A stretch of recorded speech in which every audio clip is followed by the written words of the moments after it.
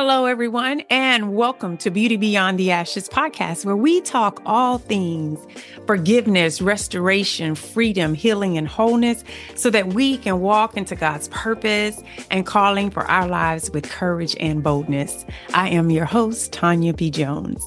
Thank you all for joining me here today for another episode talking about the goodness of God. Listen. Before we get started, I'm going to go ahead on and put my ask out there. If you are watching on YouTube, I would ask that you would hit that subscribe button and leave a comment or share it. And if you're listening on one of your favorite listening platforms, I'm asking that you would follow. And if you are listening on Apple Podcasts, please rate and review. That's how this podcast can get out to more people. And not just for the sake of getting out there, but for the sake of reaching someone that we could help someone heal from the pain of their past, to be released from the shackles of shame. That is what God is in the business of doing. And I am just allowing myself to be a vessel by using my story, by using my journey to assist and help anyone along the way. So help me out with that. And I will say thank you in advance. Well, it is time for us to get moving on today's episode. And I have been thinking about this, and it's something that God is doing with me. So I'm kind of talking it out as I'm walking it out, really. But I want to say this quote that comes from Tony Evans in his Bible. It's the Tony Evans Study Bible. And he says this: as long as you are too attached to your past, you negate what God wants to do in your future. Learn from yesterday. Don't live in it. It's so beautiful. That's so beautiful. And it reminds me of what God told me when I began my healing journey. And it is my mantra. It's what I use here as we close out the podcast. And that is, don't be so uncomfortable with the darkness of your past that you're too fearful to walk into the light of your future. And that's exactly what Tony Evans is saying here. As long as you are too attached to your past, you negate what God wants to do in your future. And oftentimes we stay stuck in our past because we have not allowed the forgiveness of God to cleanse that part of our heart and remove whatever it is, the shame, the regret, the guilt that resides in our heart, and that keeps us stuck in a place. And God recently gave me Isaiah 43, 18 and 19. And I just bask in it because I'm so living it as a result of what he's doing. And Isaiah 43, 18 and 19 reads, "But forget all that. It is nothing compared to what I'm going to do. For I am about to do something new. See, I have already begun. Do you not see it? I will make a pathway through the wilderness. I will create rivers in dry wasteland." Woo! Oh, that feeds me. That feeds me. And I hope that it does for you too. If you stop and you look at your life, you will see that God has always made a pathway through the wilderness. Listen, God has not forgotten about you. God, if you've asked for forgiveness for whatever it is that may be, have you bound to your past, whatever it is, if you've asked for forgiveness for that thing, it's already been done and God forgot about it. You are the one who's still remembering it. You are the one who's allowing yourself to be bound to that thing. And it's time to release it. It's time to heal from it. It's a process. It's a process because it's so ingrained in you that it has to be excavated from your heart. It has to be, you've allowed it to be in there and take root, and you have to pull up those roots. And sometimes it takes a while to do that. Sometimes You need a little guidance. Sometimes it hurts. Most of the time, it hurts. It's if you getting a root canal. I've never had a root canal, but if you're doing something in the roots and you don't have any pain medication, baby, that thing's gonna hurt you. That thing's gonna hurt you. But when it's all done, it's so much better. It is so much better. Listen, I want to say this. Even the good things of the past must be released to acquire the new things of the future. Let me say that again. Even the good things of the past must be released to acquire the new things of the future. So if you're sitting here and you're still thinking about, oh, the good things, the good things, the good things, and you're moving farther and farther from that good thing, and you're still kind of stuck back, like still turning around to look behind you, how can you move forward? How it's at minimum going to slow you down, and at max, it will stop you. So even the good things, you're gonna have to release that to move forward. You can't stay holding on to what's already happened because it's going to shackle you to that thing too.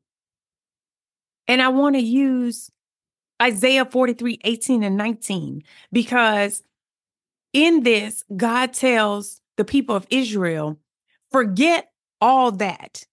It is nothing compared to what I'm going to do.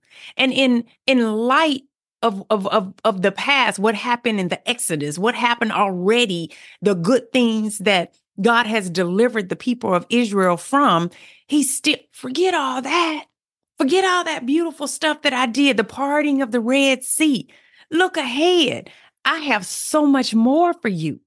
There's so much more coming for you. He says, I'm already doing it. Don't you see it? But sometimes we can't see it because we're so blinded by what has already happened. We're so busy continuing to use what's already happened as our means of celebration and joy, that God can't even move us forward to the next level, to the next thing, to the next whatever it is he's going to do. He says it in his word, for I am about to do a new thing. I have already begun. Do you not see it? Stop looking back. You can't see it if you're looking back. Look forward. Look forward to that new thing. And in doing that, I want to read something that is in T.D. Jakes' Woman Thou Art Loose Bible. Each experience has its own value if you do not close your eyes to where you are, trying foolishly to be where you have already been. Ooh, my. That is so good. You know, sometimes when something good happens to us, or we are remembering things of our past that bring us joy and give us contentment, and instead of using that to say, if God could do that, he can do something new, we stay stuck thinking, oh man, if I could only go back there. Oh man, if I can only be that way again. You know, and I was working with a client, and I think she made a statement somewhere along the lines of, I wish I could be like I was in my younger days. I was so fearless, right? And I had to remind her, I said, I want you to think back to some of those fearless moments. Did you ever make decisions in your fearlessness that you wish you hadn't? Did you ever put yourself in a situation where your wisdom of today would tell you to do something different? Because we want to be, sometimes we want to be so much like we were in the past that we don't realize that some of the things we did in the past that turned out okay, in our wisdom today, we would never have done. So we have to appreciate where we've come, from whence we've come and where we are, so that we can continue to grow into where God is taking us. So don't be so attached to the good things of the past that it too stops us from moving into the future. So as we move along in this journey, remember that God has something new for you. He's doing a new thing in you. He's always doing a new thing in you. God is a God of growth. God is a God of continuation. He Stagnancy is it's not a good place to be, because stagnancy brings about death. It brings about, if water is stagnant, it's not moving. It's not allowing for a refreshing. So you don't want to become stagnant. God is always ever growing us. So continue to grow. And in growth, healing happens. In growth, changes happen. So we have to embrace what God is doing in our lives, even if it moves us from a place of comfort, even if it moves us into a place where we have to walk through a little bit of pain, a little bit of suffering, a little bit of discomfort, just like being uncomfortable with where he's taking you. And usually that's because of fear. That's the fear of the unknown. But that's where the trust comes in. That's where we have to use our faith and trust God that He knows better. We may not can see where we're going, but if we're walking along His path, if we're walking along and we're seeking Him and we're walking along the path that He has for us, oh, He knows better than us. So I want to give one final quote from T.D. Jakes' Woman Thou Art Loose Bible. And this was so beautiful. I just loved it. And this is for, I want to say, for anything. This can be for healing. This can be for fear. This can be for anything that's holding you prisoner. Okay? It says, you have no right to hold anyone a prisoner in the jail cell of your fears. And you can put in the jail cell of your fears, in the jail cell of your shame, in the jail cell of your regret, in the jail cell of your unforgiveness. Okay? So you have no right to hold anyone a prisoner in the jail cell of your fears, not even yourself. Let yourself go. You have been imprisoned from what God wants to give you most, a new experience in Jesus Christ. Is that not beautiful? A new experience in Jesus Christ. That's what Isaiah says. He's doing a new thing. Do you not see it? It's already begun. It's already begun, my friend. So please allow yourself to do whatever it is that God is calling you to do. Whatever it is that He's asking you to do in your heart. Whether it's a healing, whether it's a deliverance, whether it's forgiveness of other people, whatever it is that's holding you in the jail cell as a prisoner, it's time for you to be released from that. It is time for you to be released from that. And let me tell you, the release, the freedom that happens. No one knows how liberation feels until you've been liberated, until the freedom comes.